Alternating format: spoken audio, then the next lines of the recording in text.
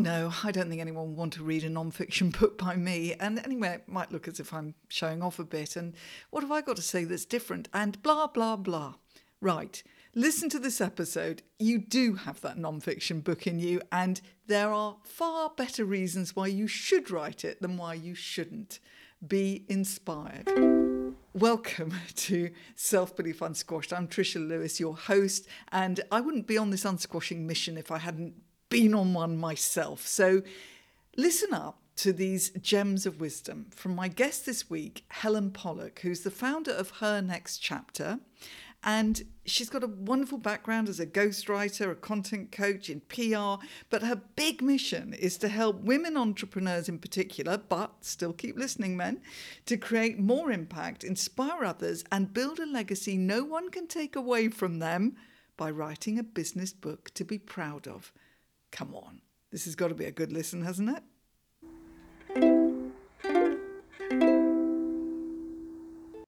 Right, Helen. I'm resisting getting into any conversations about all sorts of things that we could chat about and trying to keep this on topic because you and I know each other.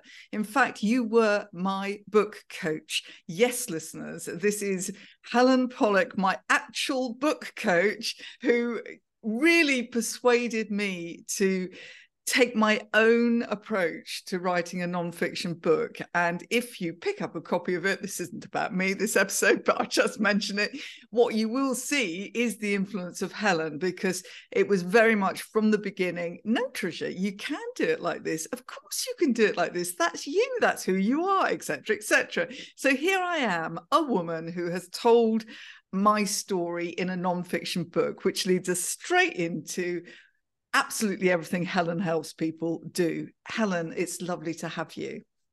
Thank you so much for inviting me. I'm delighted to be here.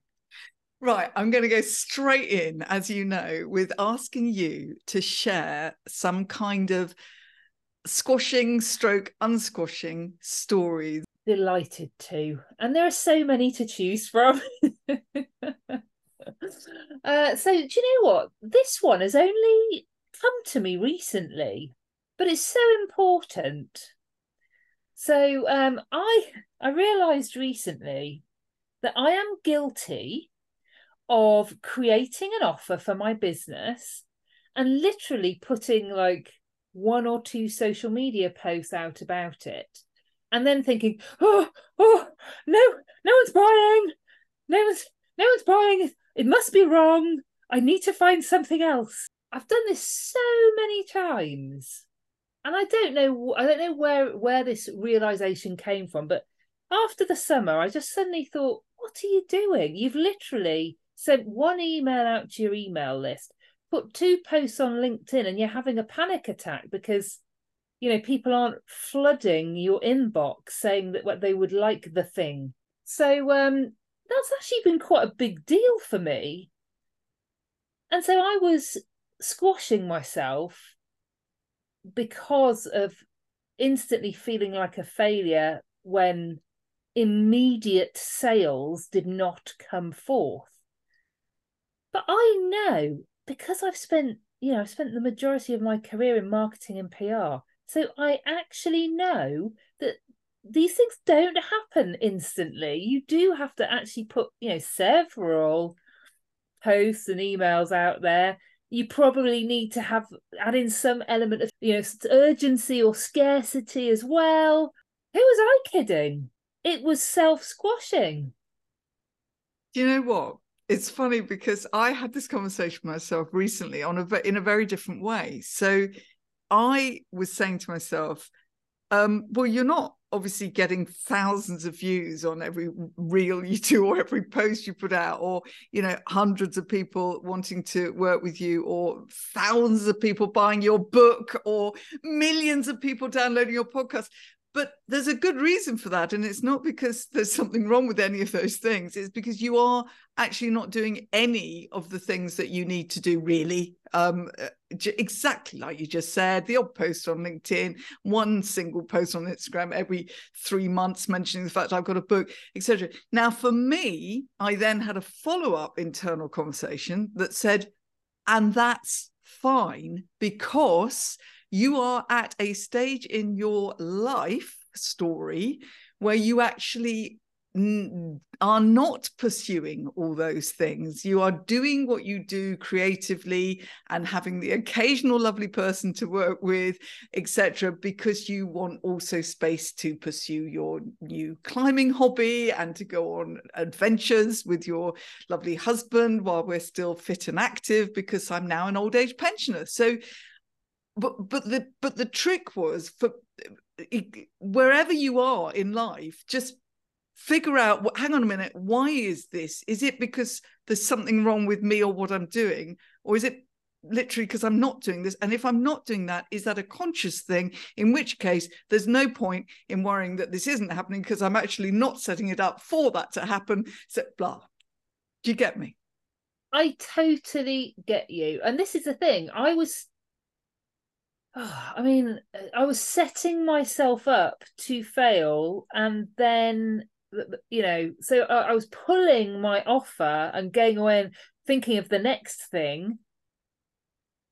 And why was that? It was a lack of confidence, and a fear of shame, fear of being a failure. I mean, self-sabotage at its finest. There is also fear of success in there, weirdly, isn't there? Yeah, I think so. Yeah, this is very true. So anyway, we don't want thousands of followers, because then we might, actually have to do more stuff, and what if we're not good at it, and all the rest of it. So there we go, listeners, a little insight into Helen's mind and mine, and look to humans. But interestingly, you talk about what almost comes into there as we begin to think about this idea of women telling their story, is that we tend to, in the same way that we discount the reasons why something isn't working, and we tend to think, quickly, no, it's not working, and there's probably something wrong with it, and blah. We do the same to a certain extent with our story, because we tend to forget or devalue in some way, or even not recognize the value of our story before we've even attempted to tell it. So give the listeners a bit of an overview about why you've focused on really supporting women to tell their story. What was it that inspired you? So it was in my book coaching practice, and I've worked with men, I've worked with women, but there was something that kept cropping up with my women book coaching clients, and that was a huge lack of confidence in people who you would expect them to feel quite confident about their achievements. So, people with MBEs and OBEs who would say things to me like, Helen, I'm not sure anyone will want to hear my story. And these women have remarkable achievements behind them. Yet they were really struggling with the thought of stepping forward and claiming those publicly. I think that's what it was. It's the putting your head above the parapet, potentially opening yourself up to trolls on social media. That's one thing. Looking like an arrogant asshole is another thing. Whereas that, they're not over egging it. They're not pretending they've done something that they haven't done. They're just claiming what they are due. And it's a real issue. So I noticed this, and I set up a new brand called Her Next Chapter, which would then focus specifically on helping women to tell their stories and kind of tackle those confidence and mindset blocks if I can along the way. I mean, obviously I can refer people to you because you'd be brilliant for helping them with that. but also quite often writing a book stirs up deep-seated issues that women may feel like they've dealt with, and actually the process of researching and writing a book brings it all out. And so I also have two counselors who are associates of mine who I quite often refer clients to. But fundamentally, I think the thing to know is women are often told they should be more confident. The question is, why? Why are women not confident to start with? And the answer is no girl is born with a lack of self-confidence. That comes about because women and girls see the reaction of society to successful women. And that's really quite depressing. Oh, it is a bit depressing. And yet, thank God we're having this conversation. And more, we're having this conversation. And if any chaps, chaps, I don't know what that is. If any of those people are listening, this isn't a feminist rant. And actually, even saying that sentence, I've realized I've opened up a whole Pandora's box. So ignore that sentence. I mean, what is a feminist rant? What is a feminist? What is a rant? Yeah, blah, blah, blah. This is just human stuff. This is just stuff that if a man was listening, it would be of interest to them as well, because it's just about, you know, what are the messages? It's the same for men. What are the messages that are given to them, you know, from their childhood, etc., etc. So it's not, oh, woe is me or anything like that. It's just being realistic, isn't it? And you know, I mean, you know, my TEDx talk is beware the self-squashing prophecy, and it's exactly this topic that we sort of almost dumb down or hide out for fear that we're going to be judged as a show-off. Exactly what you just said. And it's my answer to that is you're not showing off unless you're showing off, you know. 100%. But also, you know, my exact words were, women and girls know how society reacts to confident women and girls. So it's not, you know, it's not a reflection on men, you know, solely men at all. It's the whole of society. Yeah, absolutely. So there we are with this weird thing where we've got all this wonderful stuff that we could share, and I'm wondering whether the first thing is a sort of twist around. Tell me what you think about this. So if I'm thinking, oh, this is going to look like I'm showing off, just to put it in a very simplistic terms.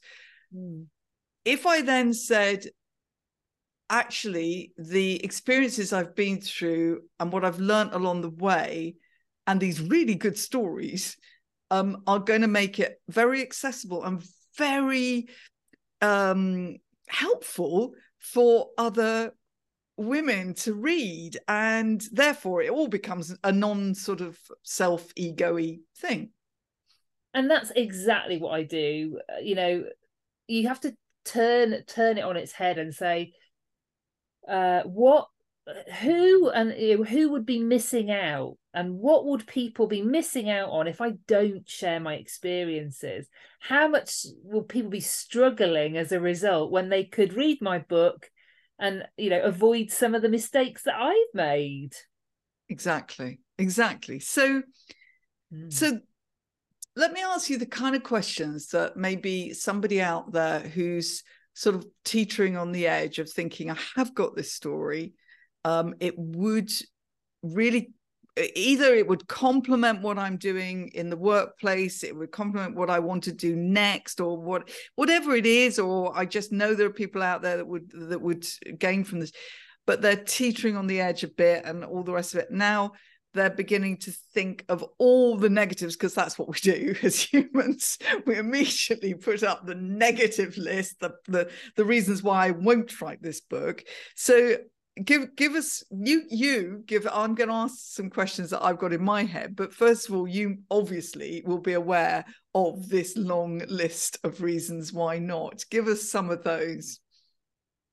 Some of the long reasons the long list of reasons why you shouldn't put yourself out there. Why you shouldn't write a book. Yeah. Why you shouldn't write a book. I mean, I think there's people will think I don't know what I'm talking about. Mm-hmm.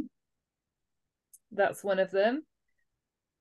And actually, you know, quite a lot of clients come to me and they will say things like, "Oh, Helen, I'm worried," and men do this too, actually. I'm worried I'm not reinventing the wheel. You know, there are other books like this one, and what I always say to them is, unless you're conducting scientific research, you're not going to be reinventing the wheel. It's as simple as that.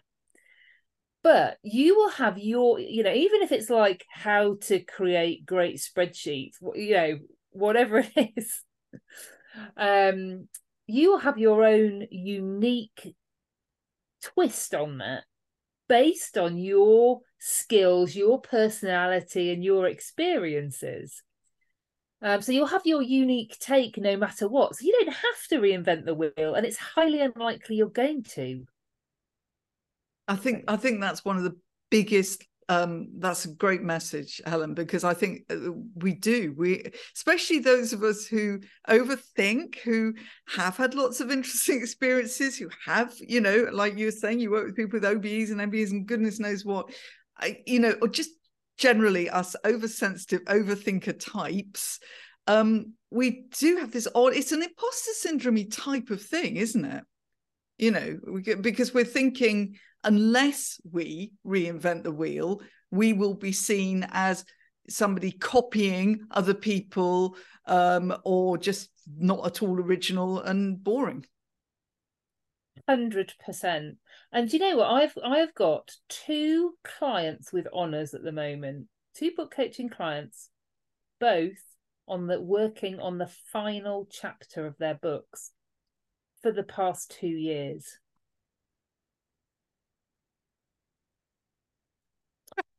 Now, what is that if not an act of self-sabotage?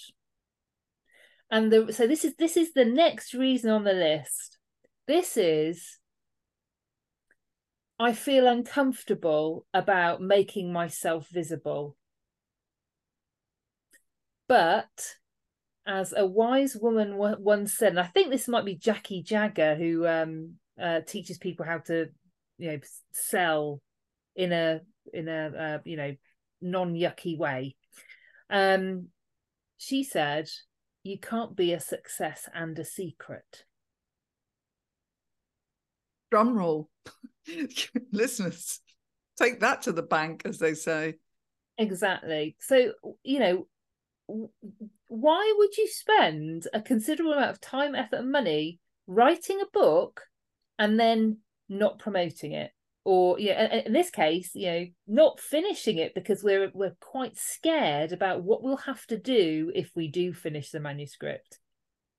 We'll have to get out there and sell it. Yes. Oh gosh. Okay. I'm going to put another question that might be in people's minds. These are good ones. Not the worry that you've got to reinvent the wheel and forgetting that it's your personal background, your story, your experience, your unique approach that is going to make that book interesting and valuable. And the other one being the fear of being out there and actually doing the next step, which is making yourself visible. Right. How about the question of how much it's worrying that you're going to be self-indulgent. So if part of the topic that you're writing about is almost inevitably going to be fueled by your past experience and story, and you're saying to yourself, whatever I do, I mustn't go on about my story because how self-indulgent is that? For goodness sake, no, I mustn't do that. You're in a bit of a jam, aren't you, if you go down that line of thinking? 100%. So another classic line from a book coaching client: "Who am I to write a book?" and it's not the first time I'd heard that either. Who am I to write a book? Yeah, and it goes back to that kind of, am I being arrogant? Am I showing off? Will people, and I guess it will be, will people judge me for, for doing this, for writing, for little old me writing a book? So Helen, everybody's familiar with those books. You often see them in, as a special on sale in, say, a charity shop or a gift shop. And by the way, this is not dissing these books, because some of them I bet are absolute blinders. There'll be a variety, but the books where, my life during the war years or whatever. Okay. Now, I repeat, if you've written that book, I'm not saying it was a terrible book. But a sort of they used to call it vanity publishing, didn't they? Whatever. But you've actually you've literally gone and found a local printer, and you've got X amount of copies printed off, and you've got your own sort of family album pictures in there and all the rest of it. So we've got that sort of at one end, if you like, which could be self-indulgent, could be, not necessarily, but it could be all about, and I did this and I did that, and then I went there, and my uncle so-and-so was here, and that. And then we've got at the other end a book written by somebody who's actually got an absolute blinder of a story from their days in the war years or whatever it is, but they haven't included it because they're worried that, that'll look as if I'm just talking about my story. I don't want to do that. And presumably somewhere in the middle is the sweet spot. I mean, people have lots of different reasons for writing books. Because I mostly deal in business books. I've had the odd memoir client, but really mostly it's business books, which are how-tos. So that's kind of a bit different. But that being said, I was having a conversation with my parents the other week.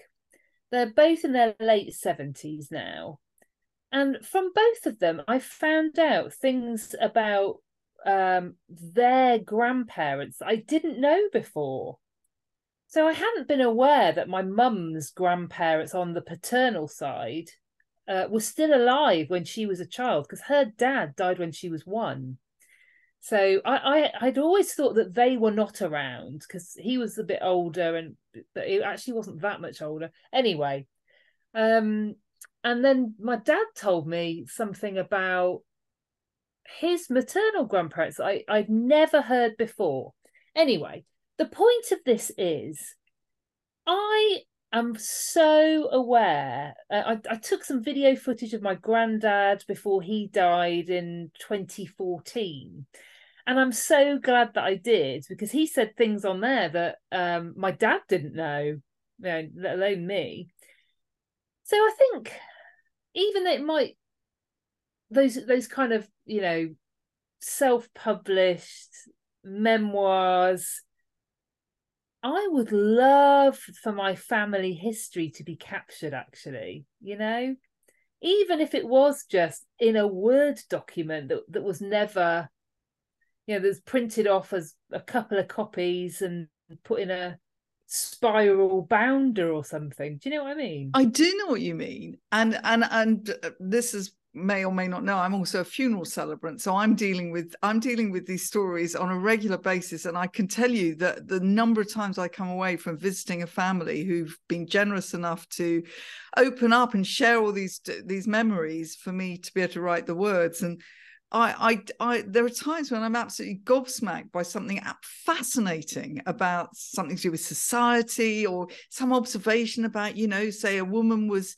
in a certain career that you wouldn't expect for that time and that place, and how they got over these, and their various personal relationship stories, and are really insightful for all of us. So it's wrong to think that your personal stories, I mean, you don't need to open up your wardrobe and throw all the skeletons into your book, but I mean that there are these little bits and bobs, and there are ways of weaving that in. Now, going back straight into the businessy book, I've got a number of books which along the way of talking about kind of how-to stuff, they are giving case studies of people that they've met, stories of clients that they've worked with, or they may be more well-known people and their story.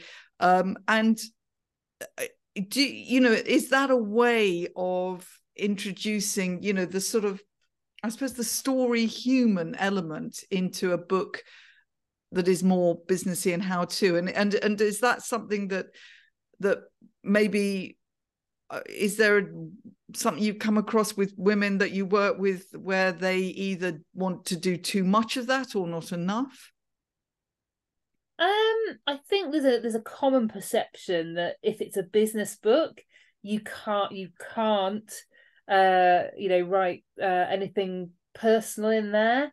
And I think there's a whole thing which I'm going to call it what it is. Coming from the kind of 50s, 60s, 70s corporate pale male and stale environment where professionalism meant leaving your real self at the door of the office. And I think that's not the same now. Even within the corporate world, there's a whole movement towards bringing your whole self to work. But I think that kind of carries over into people's idea, and there's this reverence for the written word in a book, and people think it's hilarious when it's not hilarious. Yeah, it's hilarious to me. I mean, let's be real. So with my background in PR writing, and then moving into ghostwriting and book coaching, I spend a lot of my time reviewing other people's writing, and have done for a long time. Because as I became more senior in PR, then I was reviewing junior colleagues' writing, and you also always have a writing buddy in PR where a peer checks your work as well, and vice versa. It's really interesting because very often people lose their voice when they start writing because they think they have to write in some sort of fancy schmancy way. And the best way to write is to write as you would speak. It's much more engaging. You want people to be engaged, because if they're not, they'll just put your book down. They'll be like my dad and never make it past page 26 of any given book. So it's really important to retain your voice. And the other thing is, even if it's a business book, people buy from people, so they need to know, like, and trust you. And that is why you need to tell your reader, this is how I know what I'm talking about. So you need to tell them how you come to be in a position where you know this stuff so well, you can tell them how to do it. And also you want them to like you and have an understanding of who you are as a person. So I would always say 100% weave in your personal story, who you are, because with a business book, ultimately, you want this to be the first rung in your value ladder of services, the most affordable and accessible way of accessing your amazing knowledge. And you hopefully some of these people will want to work with you in a more sort of one-to-one capacity, etc. So yeah, exactly. So definitely, I mean, you encouraged me to use a very unusual format, which I don't think, I think most, I was going to say most sensible people, but you are sensible. Well, said you must be joking, Trisha. That's no way to write a book. But it was, but interestingly, and somebody that I know also said, I'm surprised you didn't talk about the big squashing story of yours, because that in a way is what has made you evolve and unsquash and go on this mission. And so I I wonder whether I wasn't guilty to a certain extent of fear of being self-indulgent. And I just think that's a thing to think about. And I'm sure it comes up with the people you work with, because it is just, it's like a little balance. It's a balance thing, isn't it? It's oh no, way too self-indulgent. She's gone on and on and on about her backstory, and I'm bored stiff. Can we get on to some actual insights and valuable tips and all that? And the sort of almost, but if you'd mentioned that little nugget of that story, that would have been would have brought this to life, this thing here that you're talking about. You could have just taken the reader right in to that little moment that you're now looking back on and thinking, that was the moment that I thought XYZ, blah, blah. Yes, I think, there's always, is it a memoir or is it a business book? That's what I would say. I'm having a conversation with someone at the moment, and that's been the heart of our discussions about the book. It's like, well, is this a memoir or is it a business book? Because it's really important to make that distinction. They're completely different things. So I would probably say to your friend that the big unsquashing, that might be something for a memoir, actually, whereas it is the little nuggets, the little illustrations. But also, I think in the context of your book, which is fabulous, I need to say, I think because it works really well because it's so unusual. It's such a fresh take on things, but as a result, kind of you, Trisha, you're not writing in your voice so much. So yeah, it's interesting. But then, as an actor, that is absolutely in keeping with you. So yeah, it's a really interesting question.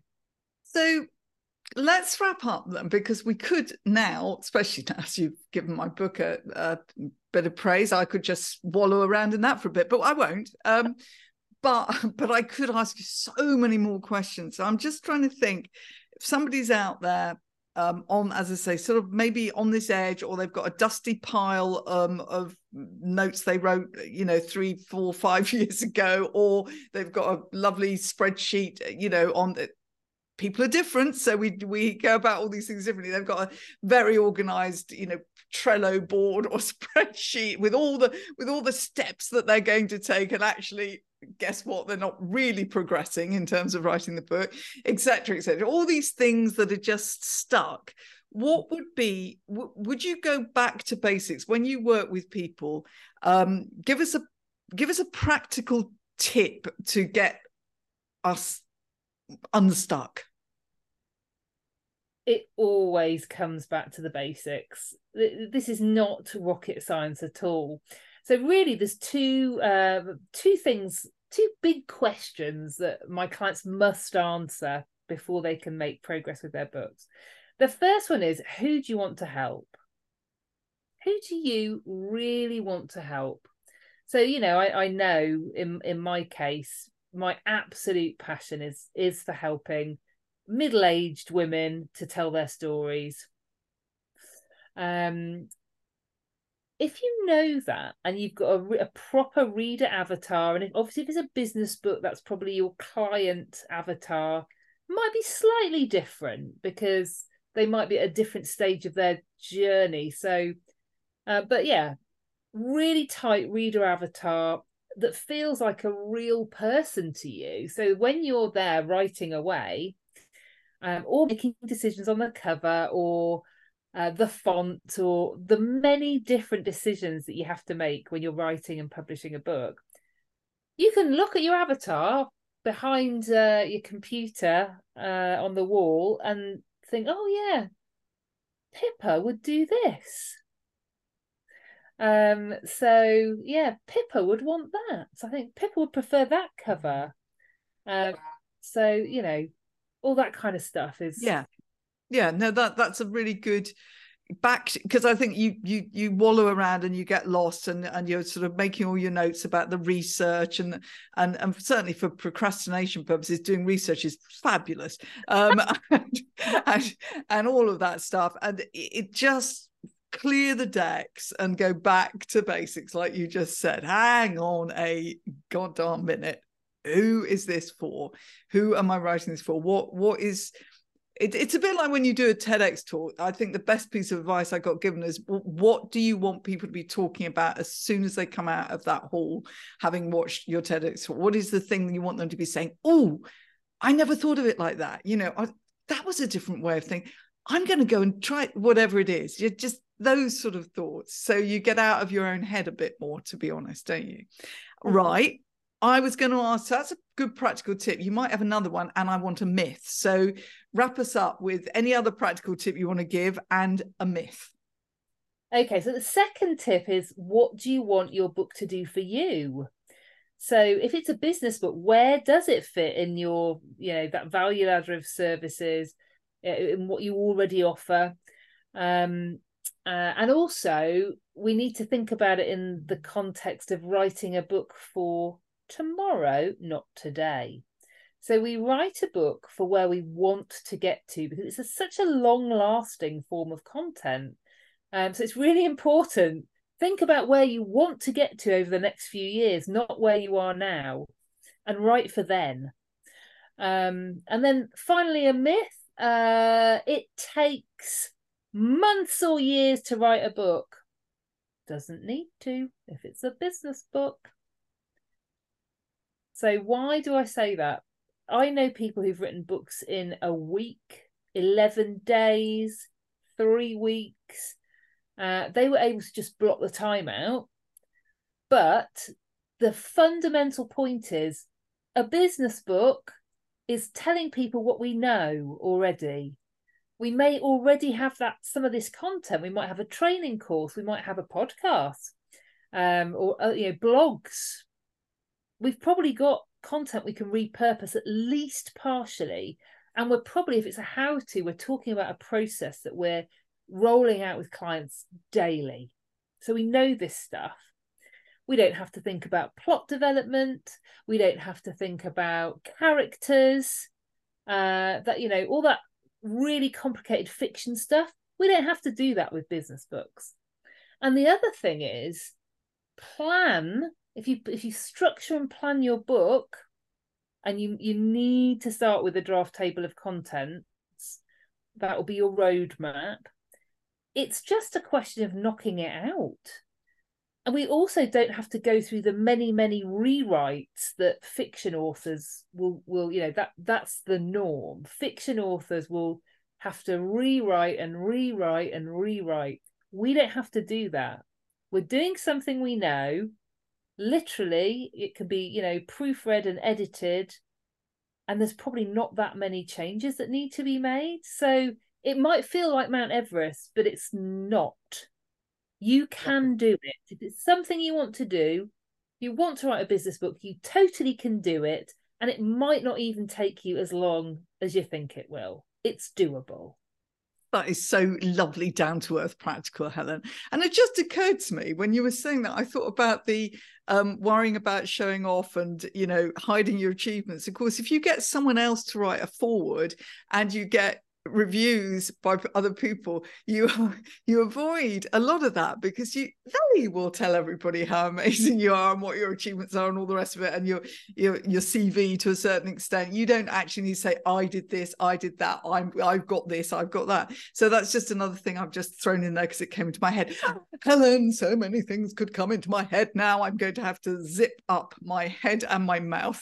But I want you to just quickly tell the listeners, how to get in touch with you, and you've got a new sort of community that you're just starting, so tell us about that. Yes, so I am launching in the next month or two the Her Brilliant Book Collective. So at the moment, I work with people as a book coach, or as a ghostwriter, but that's kind of the only way that people can work with me.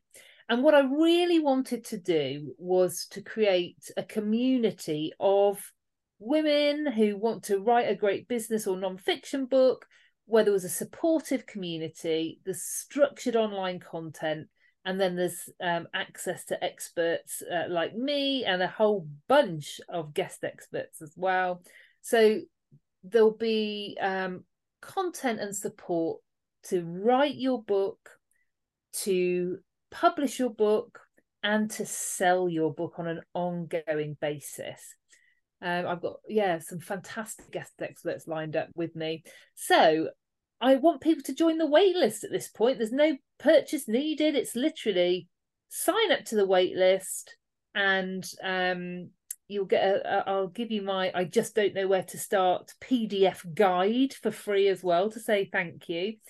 And then you'll be the first to know when I launch the community to founder members. So I'll give you the link for that, Trisha, but people can just email me, helen@hernextchapter.co.uk. Fantastic. And I'll put all of your links in the what I think are called show notes. And I know, exciting. And obviously you're there on LinkedIn. It's been a delight to plummet into your brain and get all those lovely, generous tips and insights. Thank you so much. Oh, my absolute pleasure. It's been a joy to catch up with you. Okay, more about unsquashing, just head over to trishalewis.com. There are links to my book, my TEDx, and all sorts of fascinating articles. And can I just ask you to share this podcast? Because let's face it, I'm not the best self-promoter. Perhaps I ought to work on that. So subscribe, share, and listen up for the next episode. Stay curious and unsquashed.